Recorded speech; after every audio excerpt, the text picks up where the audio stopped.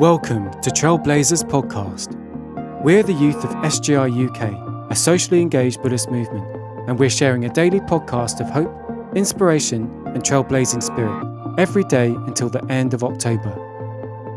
Today's quote is by Daisaku Ikeda, who is the Buddhist leader of the SGI and a global activist for peace.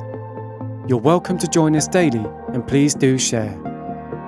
Let's introduce today's trailblazer. Hi, my name is Koichi. I live in Buckingham, and I'm studying English for teaching at Buckingham University.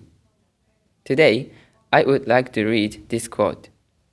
The biggest obstacles to our progress exist within our own lives in the form of cowardice and the tendency to give up. Breaking through these barriers will unleash a surging wave of change. Unquote. The reason why I choose this quote is we cannot know when obstacles will appear and what causes these obstacles.